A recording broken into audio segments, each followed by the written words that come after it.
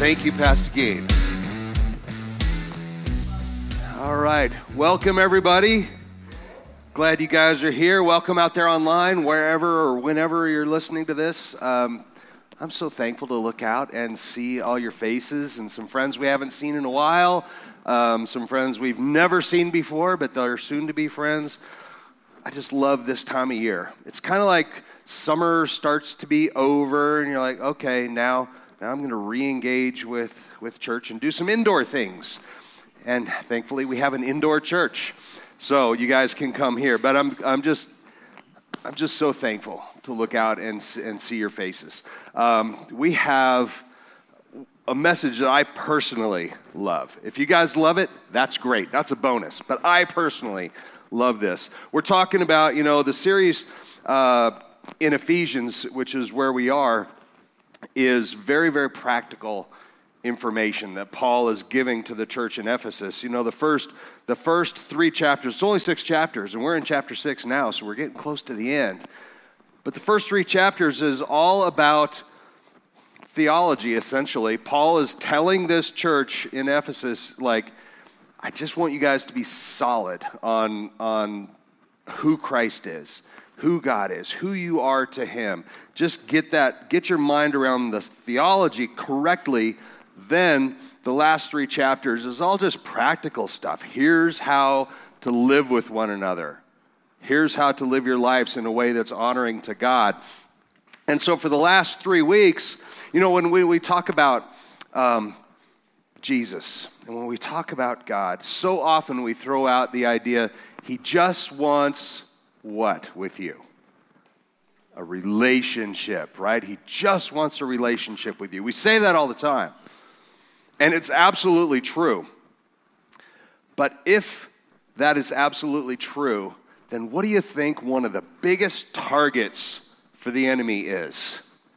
Relationships. He wants to cloud the idea of relationships. He wants to twist them and pervert them and damage them to the point to where they look nothing like what God intended. And if you thought about, other than your relationship with your Lord and Savior, what are the top 3 categories of relationships that we all deal with on a pretty regular basis? Husbands and wives, right? Which Pastor Scott taught on 2 weeks ago. Then, last week, parents and children, right? And then, today, we're going to talk about, now, some translations kind of soft pedal this and do employers and employees. It's masters and slaves. That's what we're going to talk about. But those relationships, the idea behind those relationships are really something that we all deal with on a regular basis.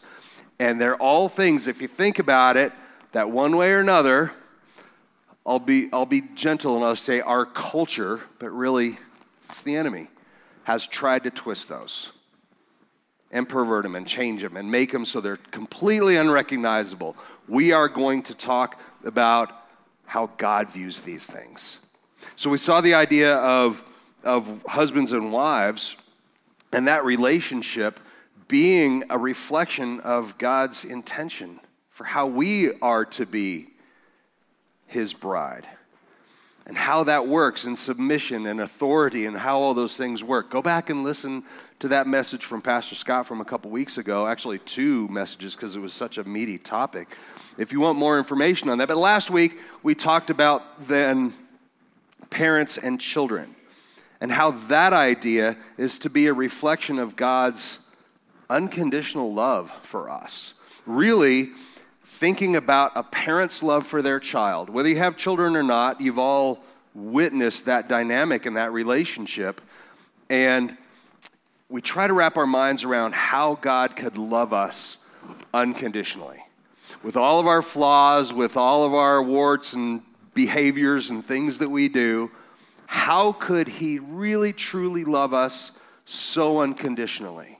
And the idea of a parent's love for their children is about as close as we can come as human beings to understanding that. And then vice versa, a parent or a child that is honoring their parent. And the reason that's important is because it helps them to start forming this idea that, hey, even as an adult child, I don't necessarily know everything. Sometimes there's someone above me who's trying to help me. And even if I don't understand it, I understand that they have my best at heart, which is so often the way that God works in our lives. We can trust that he has our best at heart. We can trust that he loves us and wants the best for us. But man, I'm not seeing it right now. I'm not feeling it right now. I don't know what you're doing, God. Anybody else pray that on a regular basis? God, I don't know what you're doing.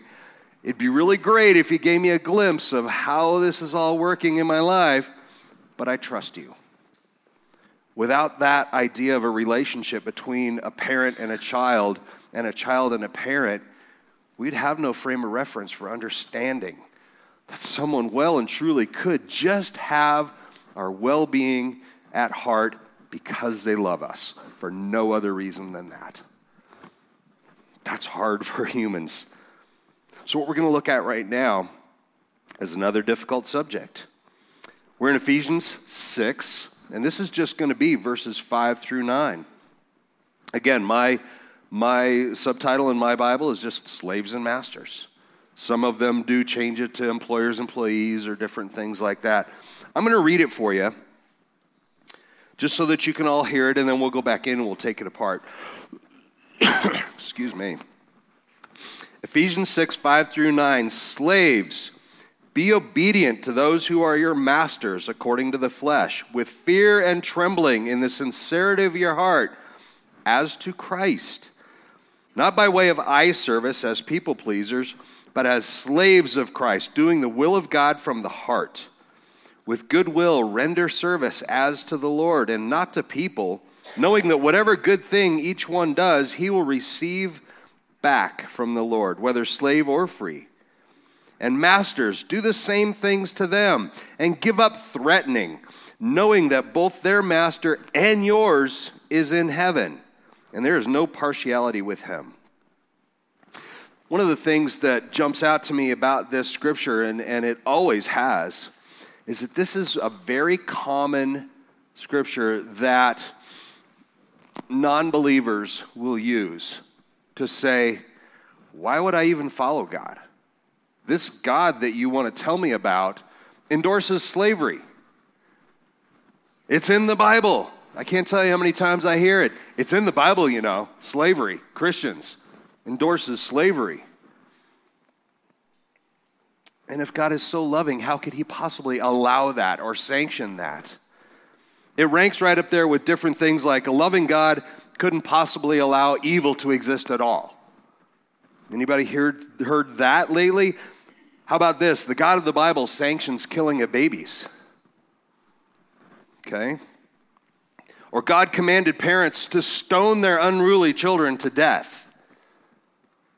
All of which has a basis in fact, but very, very misused and misunderstood. Anybody have any other examples of like common statements that people make? Like, why would I follow your God? Because I'm sure we all probably have heard different things or something's coming to your mind right now, but that's always followed up with the statement, something around this. Even if God does exist, he's an angry narcissist. Why would I follow somebody like that? Anybody ever heard a version of a statement like that? And what do we say? That's not the God that I know. But what do we say when they say, you know, the Bible endorses slavery? What do we say? If we don't understand these difficult passages, all we can do is go, yeah, but not in that way. Okay, that's not a super compelling argument. The Bible, you know, God commanded parents to stone unruly children to death. What do you say about that? Okay, well, he did, so I can't say that he didn't, but there's more to the story. Okay, what's the more to the story? I don't know. When we say things like that, we're not glorifying God. This is why we study the Word, because we need to have an answer. When we say, I trust in God, I love God, I have hope in him. Well, why? because he does all these things. How can you then, are you just ignoring that and pretending like that doesn't exist? Our answer should be no, because I understand it. That's why we're going to talk about this today. We need to understand these hard passages in order to be able to be the light in a sea of darkness. So given that, the last thing, we are looking at the last little section of Scripture right before Paul wraps up his entire epistle to the Ephesians by warning the church in Ephesus. Here's what he says, Ephesians 6:12. This will be from next week. Our struggle is not against flesh and blood, but against the rulers, against the powers, against the world forces of this darkness, against the spiritual forces of wickedness in the heavenly places. So all this about relationships, husbands and wives, children, parents, slaves, masters. He talks about all these relationships and says, therefore, remember that our fight's not with each other.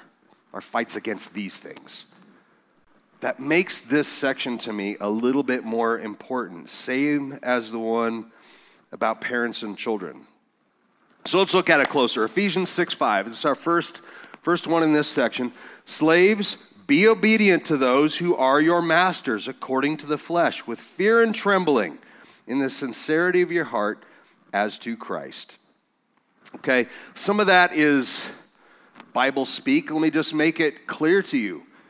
Be obedient to those who are your masters according to the flesh. That doesn't mean in a spiritual sense.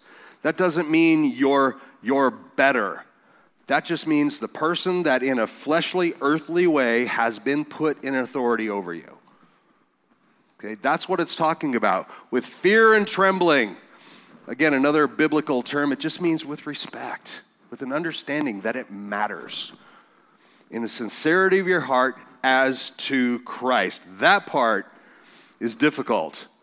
That means obey them, whoever them is, as you would obey Christ. Anybody struggle with that? Anybody have a boss? Somebody in authority over you? Who you're like, I can't obey you as unto Christ. But that's what we're told to do. Let's pause for a second to let that idea soak in. The term slave driver is overused in our culture. We use it in all kinds of ways. But what does it mean to you? I mean, there's all different ways. We could look at it like this. Okay, here's the first one. All right, this is supposed to be in Egypt, not an actual photo of in Egypt, but there. Okay, so there's one example of what a slave looks like, and a slave driver, the guys on the side who would just make that slave by force. Here's another one. Okay, this is actually it's a drawing of something that happened in Africa, but that also happened in our country. Is that what you think of when you think of slave driver? Or how about this more commonly used one probably? Maybe that resonates more with some of you.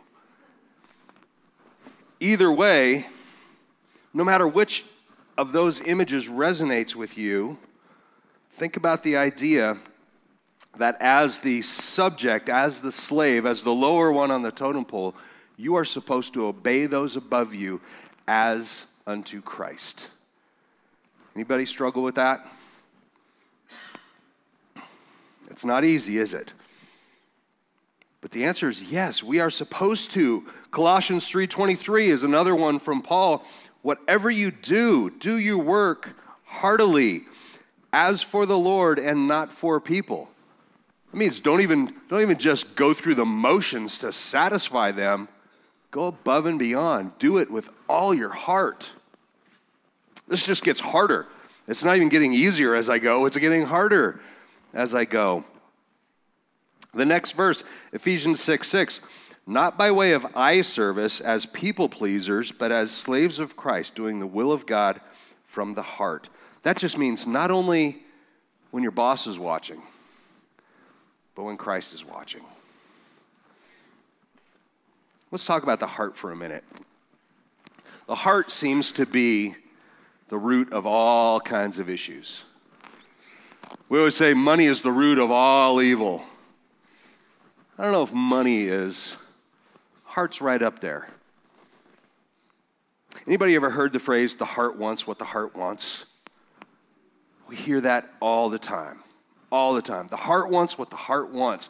And it's almost always in the context of an excuse to justify poor behavior. Almost exclusively. Nobody ever says, the heart wants what the heart wants. I want to follow Jesus Christ with all my heart. That's what I want. Rarely do you hear that. It's always, yeah, I know I shouldn't be doing this or shouldn't be doing that, but the heart wants what the heart wants. And that phrase, that quote is attributed to everyone from Woody Allen to Selena Gomez, if you Google it, all over the place. Really, Emily Dickinson back in the 1800s is the one who really coined the phrase. But it almost always means whatever your heart wants, you might as well just give in to it because you can't fight it. But someone smarter than even Emily Dickinson once said, in Jeremiah 17:9, the heart is more deceitful than all else and is desperately sick. Who can understand it? It doesn't sound very trustworthy to me. The Apostle Mark said this, Mark 7:21-23. I'll just read this one to you. For from within, out of the hearts of people, come the evil thoughts, acts of sexual immorality, thefts, murders, acts of adultery, deeds of greed, wickedness, deceit, indecent behavior, envy, slander, pride, and foolishness. That was fun, wasn't it? All these evil things come from within and defile the person. The heart seems less and less trustworthy the more we go. But this is why also David, King David, cried out after his epic failure with Bathsheba. If you don't know that story, read 2 Samuel 11.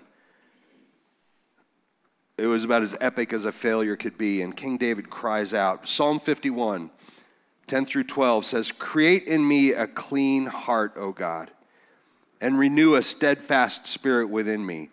Do not cast me away from your presence, and do not take your Holy Spirit from me. Restore to me the joy of your salvation and sustain me with a willing spirit. He's crying out because he has just failed in a huge way. And thankfully, we have God's promise that again and again and again, if we cry out to him, he will do just that. Hebrews 10:22.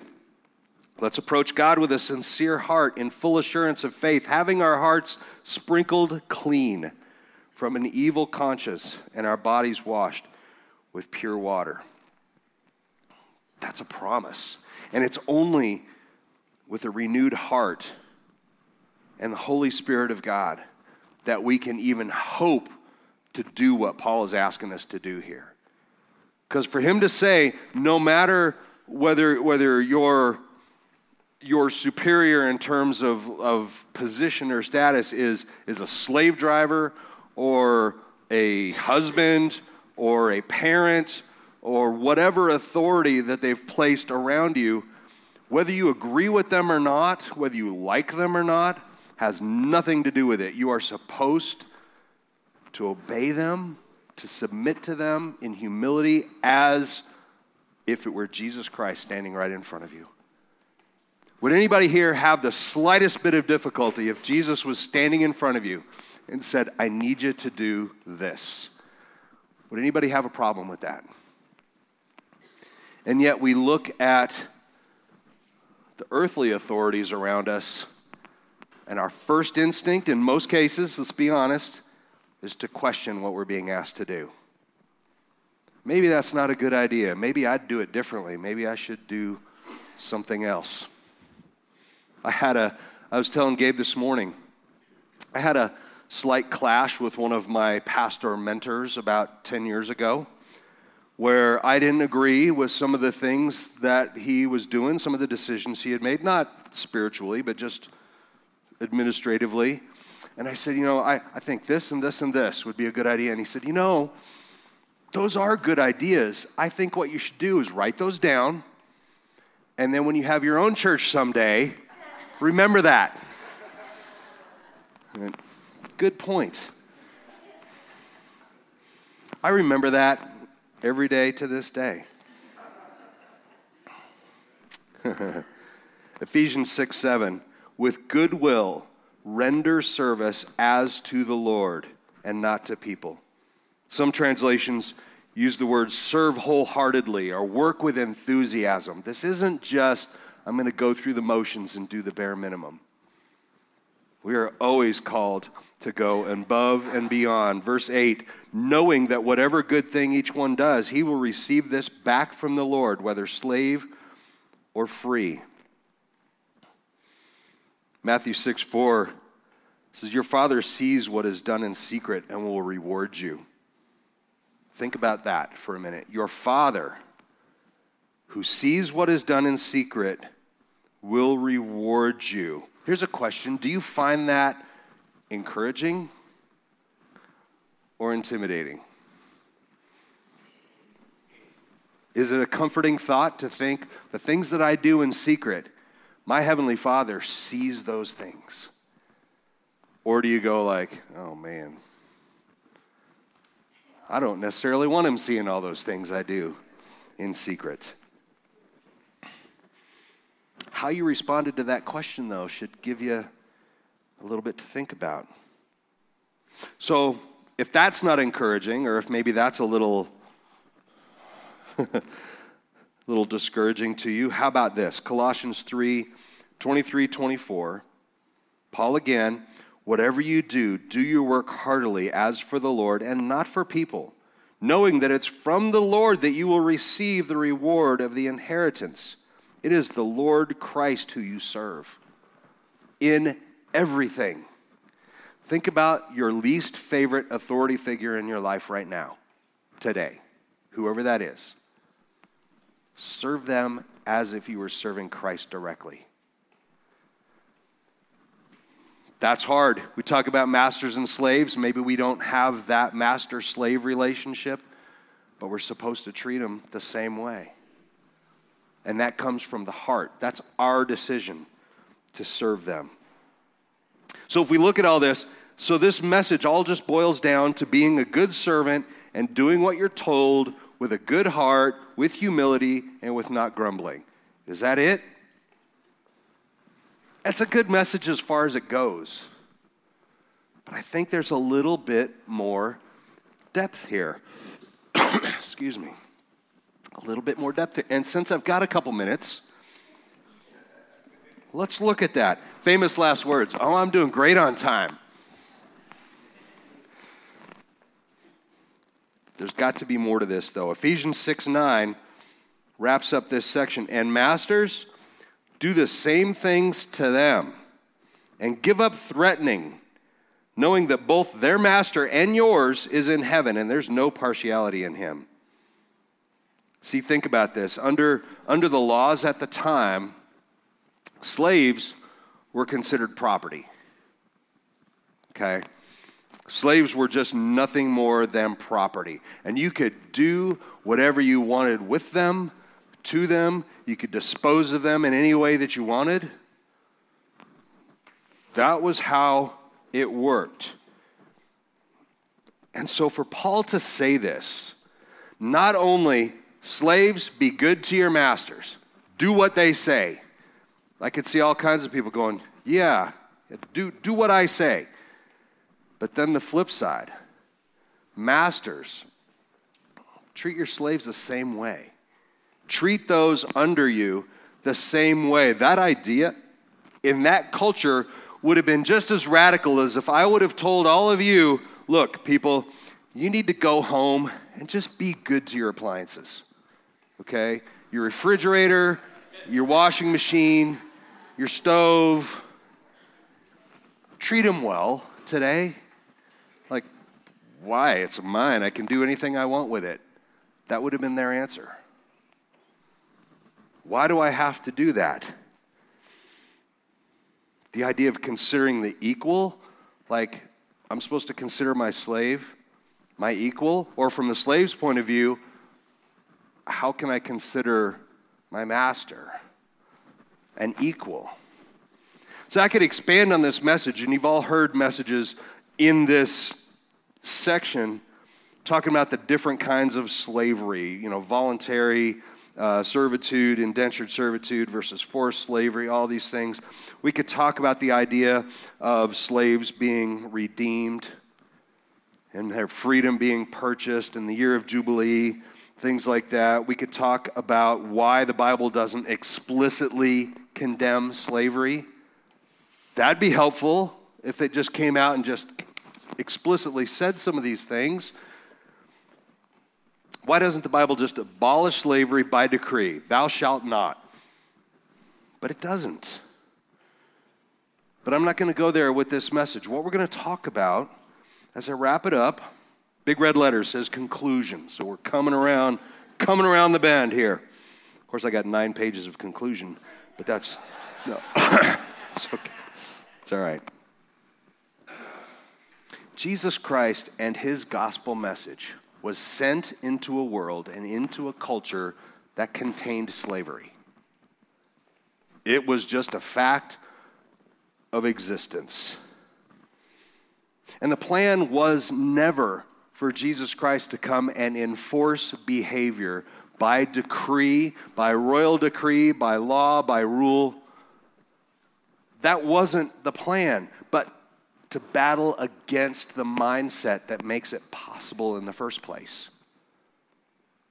If we overcome that mindset of anybody feeling they're better than someone else just because of their social status or their money or their breeding or whatever it is, if we overcome that mindset, then humility can take place. And all these things that we see that people struggle with around the world just are not a problem anymore.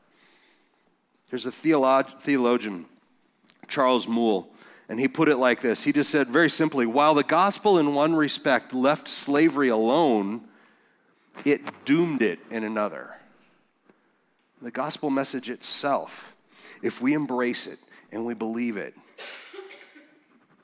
we can't have the mindset that we are ever better than anyone else. I don't think Paul is talking here only about the idea of slaves and masters, especially in terms of authorizing the propriety of the relationship or authorizing slavery. That's not what Paul is talking about, but the understanding that no matter where you are in the world's hierarchy, are you a worker bee?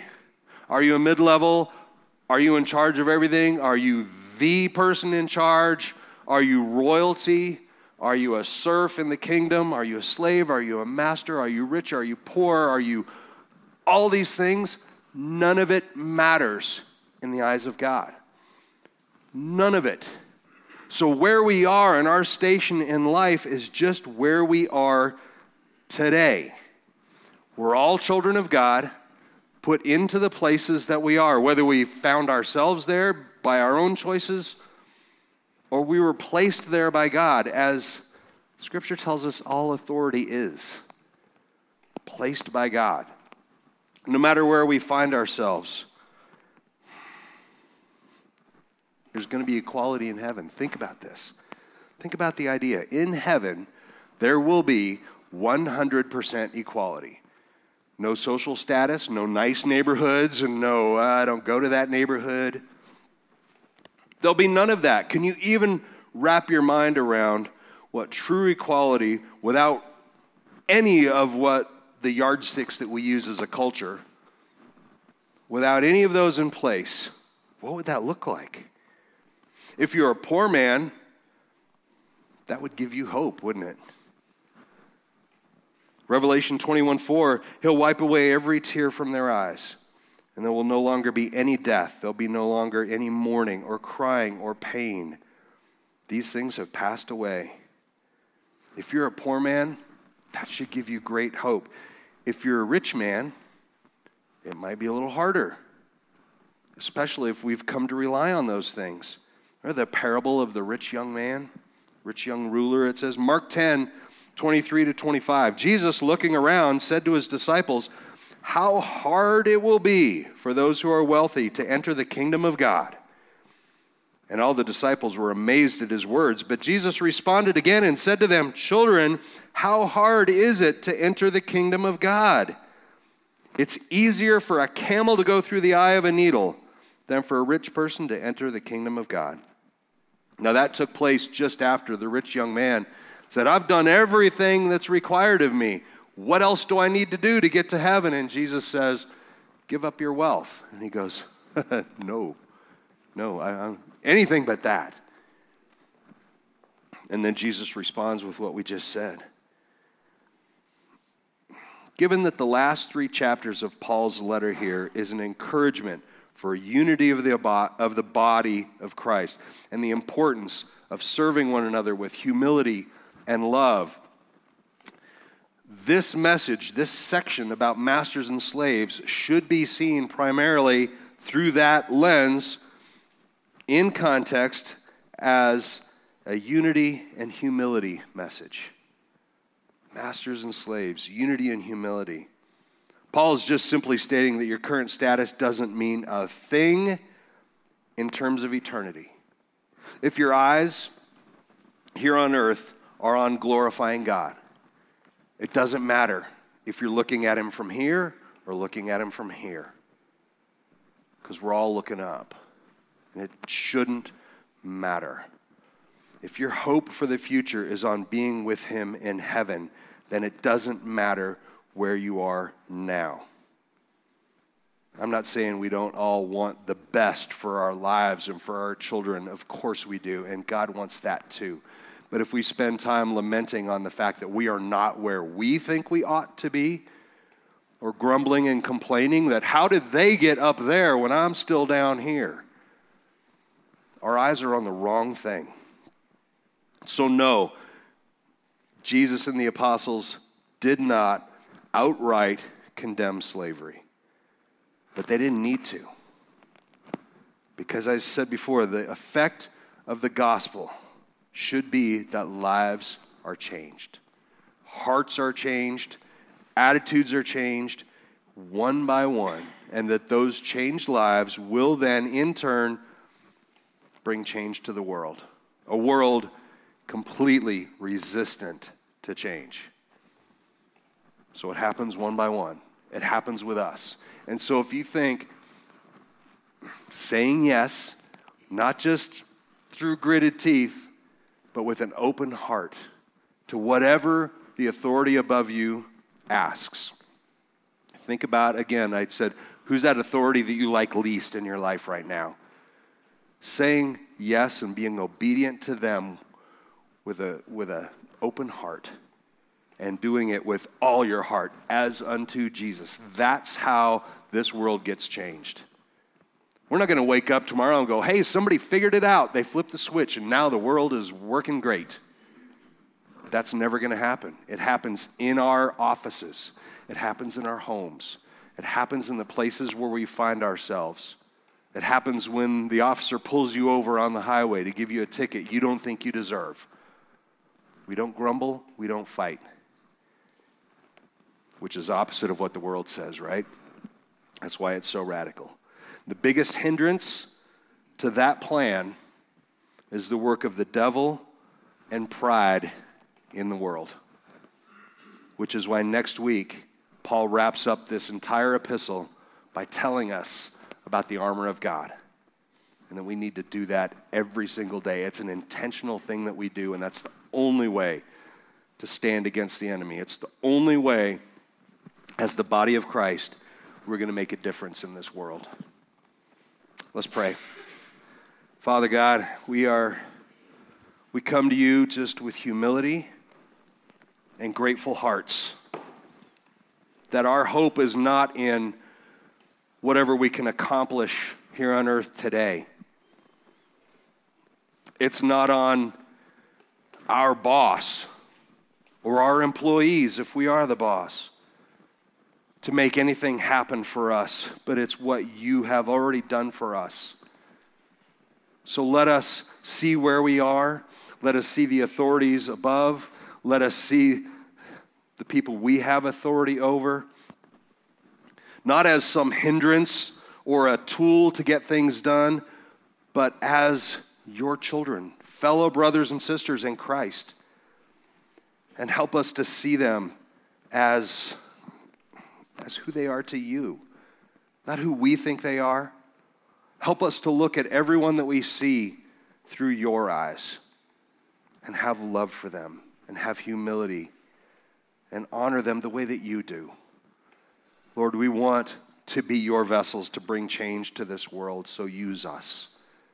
Use us. Remind us in those situations. Put us in those situations where we can be the light to this world that needs it.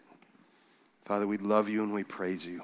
In Jesus' name, amen. Amen. All right, guys. We're going to go into communion now. If you haven't been here or if it's been a while, we have a couple stations over here. Gabe and myself will be over here. Jim and Sandy White will be over here, and they'll do communion for us over there. And up front, we have wine and bread and gluten-free crackers, and you just dip the wine and take it like that. In the back, we have self-serve, and there's juice back there if you prefer to do it like that. All that you need to partake in communion with us is to say yes to the gospel message of Christ. Yes, he is my Lord and Savior, and yes, I am called to be something different than I was. And by taking communion, you're saying, yes, I'm going to walk out of here accepting that renewed person that he says I am. I may not feel it, but he says I am. When we take communion together, that's what we do. So feel free to start moving around and doing that. Don't forget, after worship, we're going to just gather up here. If you want to, it's 100% voluntary. Don't feel bad if you walk out. I'm not going to take notes of who leaves and who stays. And if you can give us 2 minutes to just lift up this church, lift up the country, lift up the nation of Israel who is battling right now. We want to lift up not only this church, but the worldwide church. That's what we're doing. So if you want to join us, we'd love to have that. But let's move around and let's enjoy some worship now. Thank you, guys.